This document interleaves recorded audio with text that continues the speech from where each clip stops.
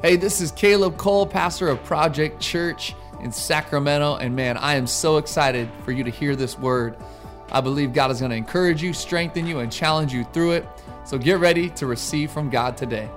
Well, we are so glad that you tuned in today for just having church at home. Is anybody else having flashbacks of COVID? I am right now, but we're so excited to have you join us. A lot of exciting things happening at Project Church. And so today we are not continuing a series. We are not starting a new series, but we are just going to put an exclamation mark on what God is doing at Project Church. We were in a series last month, and it was all about favor. Favor is the word that has been over our church. And Pastor Caleb, my husband, he spoke a message, and it was the favor of surrender. And I implore you to go back on YouTube, go back to any of the streaming platforms, podcasts, Spotify, and listen to that message, because surrender has become a very impactful and profound word for our community. And then we came to the middle of October, and we were teaching the women and the church that we find our true identity and value in being surrendered to our Lord, our Savior, our Christ, right? And so surrender has just been a word that has been vacillating in our spirits. And then came October 23rd. And we had to surrender to the Ironman races that are happening here in Old Sac and downtown. You know, being here, there's just all kinds of unexpected things that take place, like road closures. So there's an opportunity for us to surrender. But it's interesting that when we surrender, the creativity opens. Wasn't worship great? I hope that you enjoyed it. I love that we get to preach in a different platform. I love that we get to share God's word. Creative is our spirit, and where the Spirit of the Lord is, there is freedom. So I hope you have the freedom of Christ in your home, experiencing his presence. It may not be in the four walls of the building at 1200 2nd Street, but God is still moving. He's gonna move in the proverbial surrendering to the Ironman race. But I really want you to just understand and take in this concept of surrender. If I had it my way, I would name this message this Sunday, Surrender Sunday. But instead, I want to talk to you about what happens after our surrender. When we surrender what we have held onto so tightly, we let go of former things. And when we let go of former things, God puts something new in our hands. He puts something new in our spirit. So I want to speak to you today from Isaiah 43, 18 through 19, just 2 verses this morning, and just a couple questions and just a couple solutions. So Isaiah 43, 18 and 19, it says this: remember not the former things, nor consider the things of old.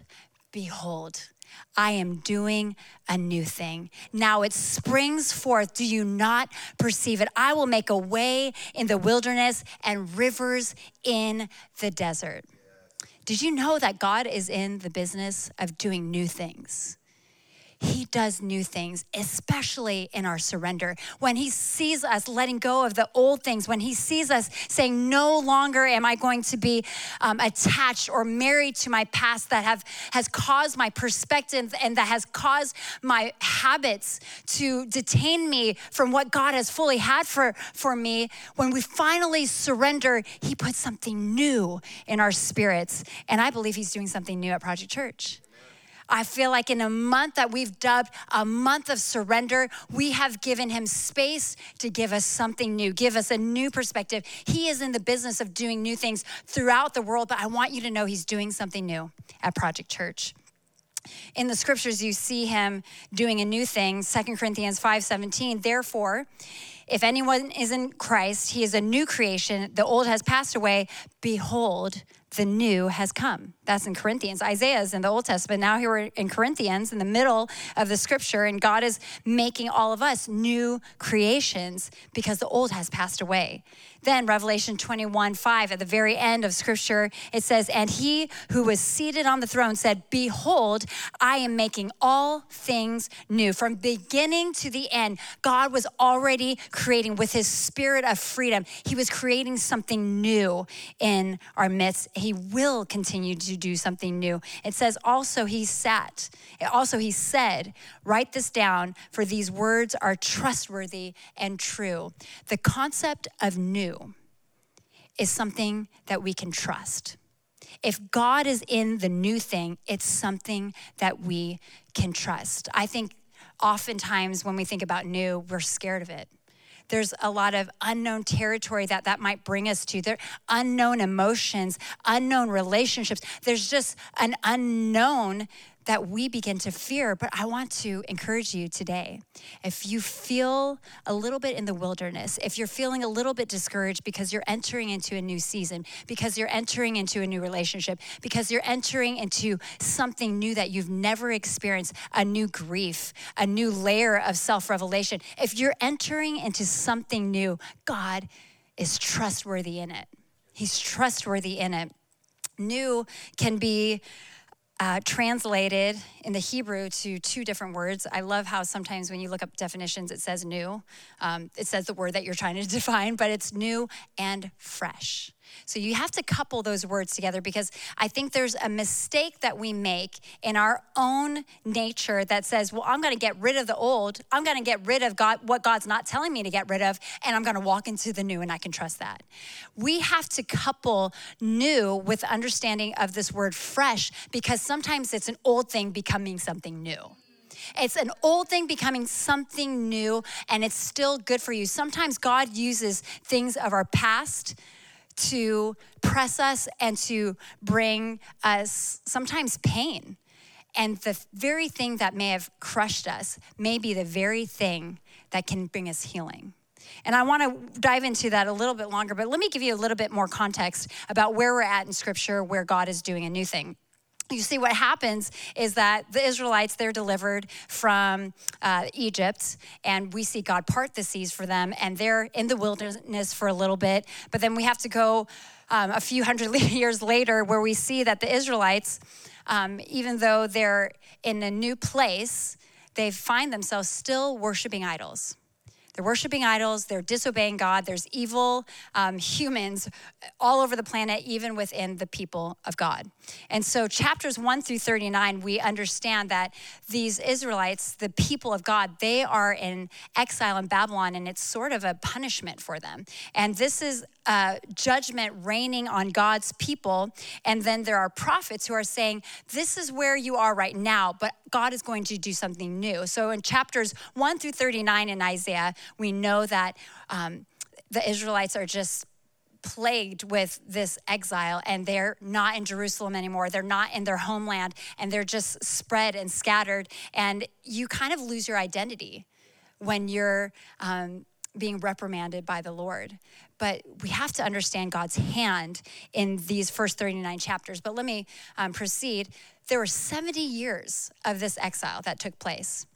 We get to chapter 40 on, we find and we come to the point in Scripture where the Israelites are set free. They are set, he says, go back to Jerusalem, and, essentially all these 70 years, that punishment is over. That's been recompense for your sin. And here we are in chapter 40, where they are welcome to go back into Jerusalem. But what we see happen the same way it happened when they were delivered from Egypt is that the Israelites complain. Instead of bearing witness to what God allowed them to go through and save them from and be merciful to them for, instead of declaring God's goodness and God's mercy over them and their disobedience, we see that they would rather complain that God was ignoring them.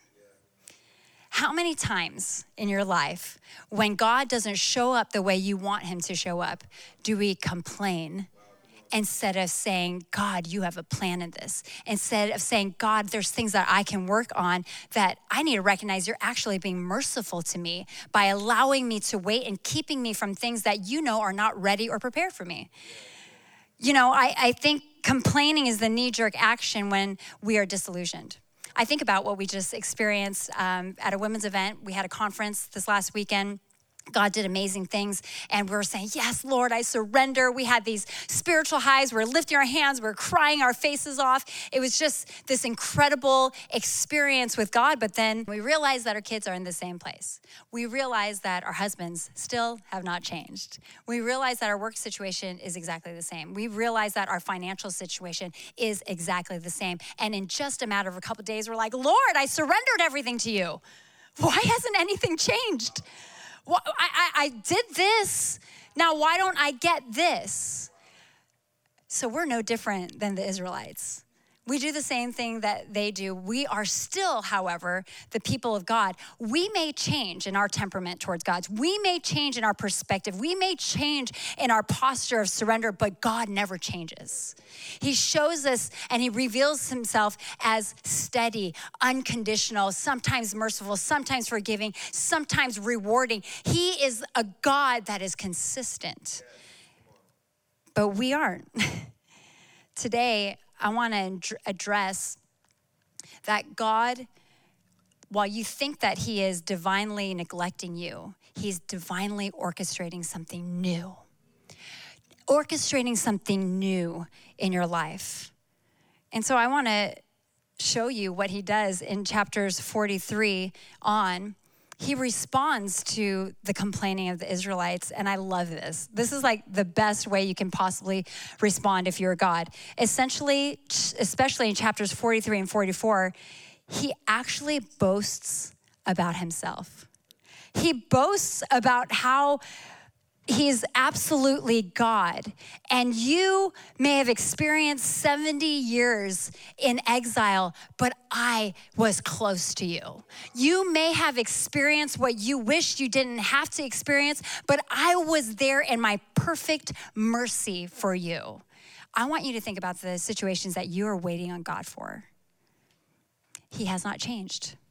The situation may not have changed. The outcome of your prayers may not be ideal to you, but we hold to the truth that God's ways are higher than our ways. There's no one like him. There's no one who would stick through things with us that we are grappling and that we are frustrated on. No other person, I think, would be as patient as God is. He hasn't changed. And I love that the way God responds to us complaining is saying, hey, listen, I am God. I am absolutely God. My character is good for you. And I think that we need to get to the point where we respond to him saying, even though I'm waiting for a response, even though I'm waiting for the ideal outcome, you are still good. Let me just worship you. That is a surrendered heart. That is a heart that is seeking after his presence. That is a heart that is perceiving the new thing. Are you perceiving the new thing? What we are seeing is that Israel is hard-hearted. And when you are hard-hearted, you cannot perceive what God is doing. And this is why I want you to take the focus off of yourself for a second. This is why I think it's so important for us as believers, for us who are representing Christ, to stop trying to love people with tough love. I want you to think about this. When people's hearts are hard, it cannot be remedied with tough love. I think in our own strength as humans, we want to love people in ways that we only know how. We don't have the fullness or we don't have the full revelation of who God is. And instead of loving them the way Jesus would love them, instead, we almost want to scare them into alignment. I know I do this with my kids. I'm just kind of like, you better get ready. You better fix your room. You better clean up. And I'm almost scaring my kids into alignment with what I want. But that's not God. We're actually projecting shame on them. And sometimes we almost want to tell our kids, and my kids are the best example, or other people in your life, people that you know are acting a fool, and you're like, just get it together. Sometimes we want to like prove to them. Everything in us wants to prove to them that you have, it'll be better this way.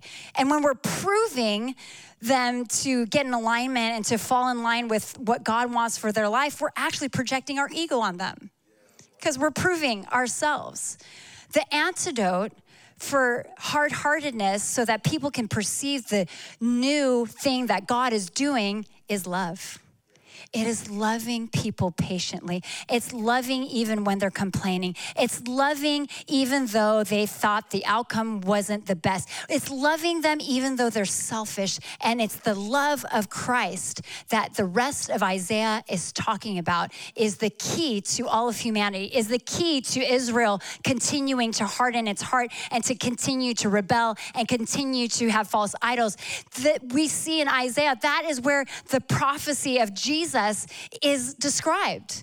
The promise of Jesus, after we see that the Israelites are in exile, and then we see that they are welcomed back into Jerusalem, but now they're complaining, we see that there's this hope of a Savior because the law isn't gonna work for them anymore. The law, the tough love is not gonna work, not even today. So I wanna implore you, we need a love like Jesus. But here's a question that I have for you. I have two questions for you. Number one, what's the barrier for you to perceive what God is doing in your life?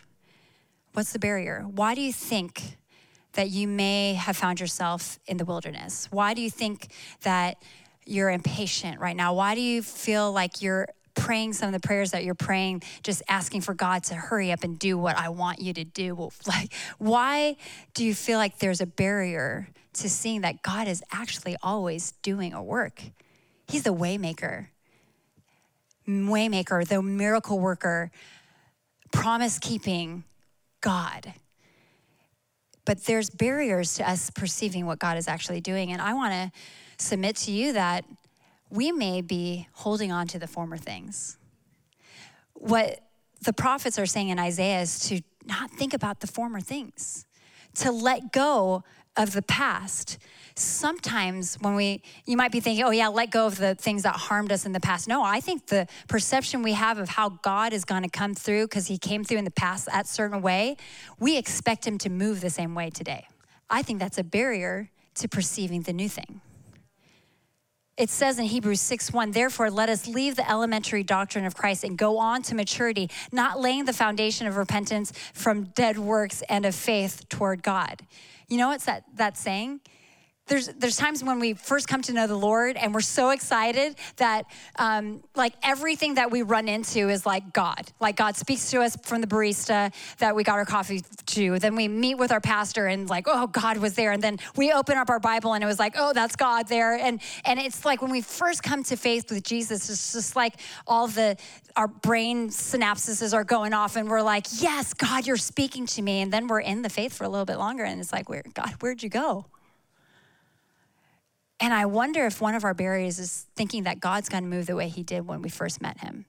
Can I tell you that God wants to do exceedingly abundantly more than he did for you when you were first saved? Yeah. He wants to do something new. He doesn't want you to stay the same. So he's saying, dig deeper, get lower, get more into my word, dig deeper because I have something new for you. So let's not stay in immaturity and just expect him to move the way he used to move. He wants to do something new. He's a bigger God than what we can perceive. So when we pray and when we wait on him and when we ask him to give us a fresh, new, springing forth from the wilderness, when we're asking him for something new, when we're asking him to help us perceive, we need to get to the point where we're big boys and girls. And we're not expecting him to do things that he's done in the past. We're expecting more. Jeremiah 23:7. This illustrates this perfectly. Therefore, behold, the days are coming, declares the Lord, when they shall no longer say, as the Lord lives, who brought up the people of Israel out of the land of Egypt. Jeremiah is saying, this prophet is saying, there's gonna come a day when we don't say, remember when he parted the Red Seas, and that's the only thing that we get excited about. You know, I don't know about you, but when I think about the existence of our church in the last 10 years, it's easy to think of the good old days when we're in the Crest Theater, or the good old days when we're at Assembly Music Hall and there was a bar in the back and it was just covering all the alcohol with, banquet linens. I think about all these, remember when we were at the bank? This was fun. We were at the bank, and then when people gave their lives to the Lord, we had them go find their security in heaven in the bank vault. There were so many fun things that happened in the former days. But what if we kept on expecting God to do things in 3 former places in Sacramento and did not believe that he could do something new in Old Sacramento? God is wanting to do a new thing. He wants to move in new ways. I actually think that part of the reason why there's barriers to perceiving what's new is because our gaze is on the wrong thing. I wonder, and this is my next question, what must we behold in order to perceive the new? When you look at the scripture, Isaiah 43:19, it says, behold, I am doing a new thing. Even in 2 Corinthians, when it's talking about, Christ making us new creations, it says, the old has passed. Behold, the new has come. Even in Revelation, it says, behold, I am making a new thing. We must behold in order to perceive the new. What are you beholding? What are you looking at? What has your gaze? Is it your trouble? Is it the things of this earth? Is it the things that you wish for? Is it the relationship that's not going well? Is it the relationship that's going really well? We are not supposed to behold those things. That is going to make our vision blurry for what God is doing new. And when we perceive what he's doing fresh in the spirit, our souls are refreshed. And you wonder why sometimes we end up purposeless and just kind of wandering in the wilderness. God wants you to perceive new. He wants you to perceive new. So what is it that you're beholding? It says in 2 Corinthians 3:18, and we all, with unveiled face, beholding the glory of God, are being transformed into the same image from one degree of glory to another. For this comes from the Lord, who is the Spirit. Beholding the glory of God. We must behold God. We must behold him. If we are going to perceive the new, we must behold him. And beholding him is being in his presence, searching for him, looking for him, not looking at our circumstances, not looking at the things that are making us anxious, not looking at the things that are worrying us about our future, but to be in his presence, to dwell in the secret place and to behold him. Before you can behold, sometimes that means we have to search. Sometimes that means that we have to lay away all the distractions and cut out all the noise and try to behold him.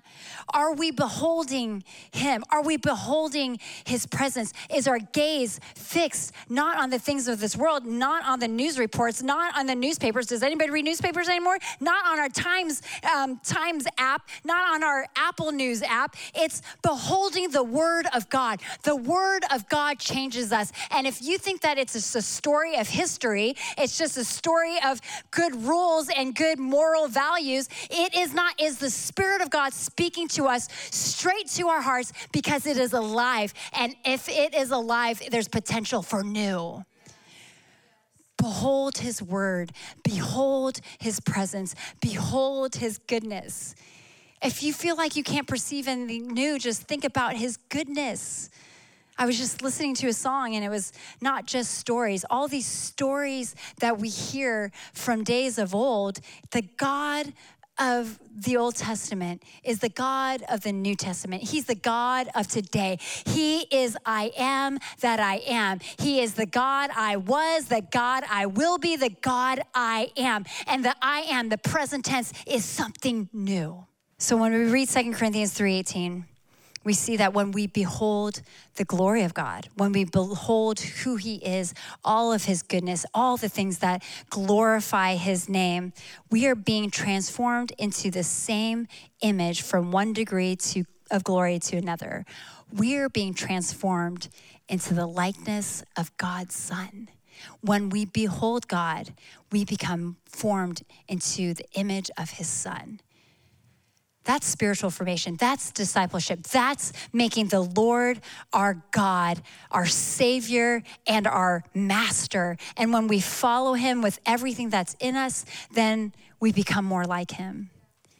The new thing is not new purpose, is not new jobs, is not new intentions. Like, God wants to be glorified. That will never change. But when we allow God to do something new in us, when we start perceiving what he is doing, then it really ultimately is us becoming more like Christ. So how are you going to do that? How are you going to follow Jesus? How are you going to be a complete, true follower of Christ? And I just want to implore you, behold where his glory is. God is glorified through his people. He's glorified through his people. So are you spending time with the people of God? I want you to get in community. I want you to behold what God is doing in the people around you. Sometimes we want to complain about the people around us, but that's what the Israelites did. We don't want to complain. We want to see the glory of God in all of his people. When we behold his goodness, man, we love others more like Jesus does. I want you to behold him in your quiet time. I want you to behold him. You're not going to behold his glory if you never spend time with him. Are you spending time in his house? That's where his presence is. Are you spending time at prayer meetings, First Wednesdays, in community groups, with the people of God? There's so many ways that we can get plugged in order to behold his glory. And when we behold what he is doing now, it's new. It's new, and it'll change you. It'll transform you. You will become more like Christ. And can I just tell you, you can trust the new, because you can trust Jesus. You can trust God. The new thing is something that you may be afraid of, something that you may not have seen possible. But God is the God of impossibilities. He can do greater than you can imagine. And I just want to attest to that scripture in Ephesians 3:20. To him be the glory who can do exceedingly and abundantly more than we can ask for. The new is more than you can even imagine. The new may be scary, but the new is trustworthy. The new is the presence of God that is alive and well and is changing and transforming you today. So let me pray for you. Lord, we thank you so much for your word. We thank you so much for your faithfulness to the Israelites that we can learn from, that you are merciful, you are good, you are gracious, and you are absolutely God, the God on high. No one else is above you. So, Lord, thank you. Thank you for your word. And thank you for the challenge, Lord, to not allow our perception of what you've done in the past to be a barrier to what you can do today. God, thank you for the reminder that when we behold you, we behold the new. And God, we don't want our faith to grow stale. We don't want our faith to be lackluster. We want our faith to be alive, and we want it to attract people to your kingdom. So Lord, I pray that this message would pierce the hearts of your people, that they would begin to start imagining new things that can take place in their life when they submit to you, when they behold you. And I pray, God, that any former thing that is trying to attach itself to your people, God, we break it off in Jesus' name. Right now, wherever they're at, we break it off in Jesus' name, trusting that you don't want those former things attached to them, keeping them down. We ask for just a new revelation and a fresh anointing of your presence, God, that would heal them and that would give them opportunity for new. So Lord, we commit this time to you, and we trust you to continue to show Project Church the new thing you're doing. We are perceiving it, we are trusting it, and we're grateful for it in your precious name. Amen. Hey, thanks so much for tuning in to the Project Church podcast. We pray and hope that this message encouraged you, built you up, and gave you life. We want to ask that you would invest right now in what God is doing here in downtown Sacramento. We've just recently moved in to our all-new building in the waterfront, Old Sacramento District. We want to ask you, if you'd like to give, you can go to projectchurch.com/give to invest. Let's see all that God can do through us.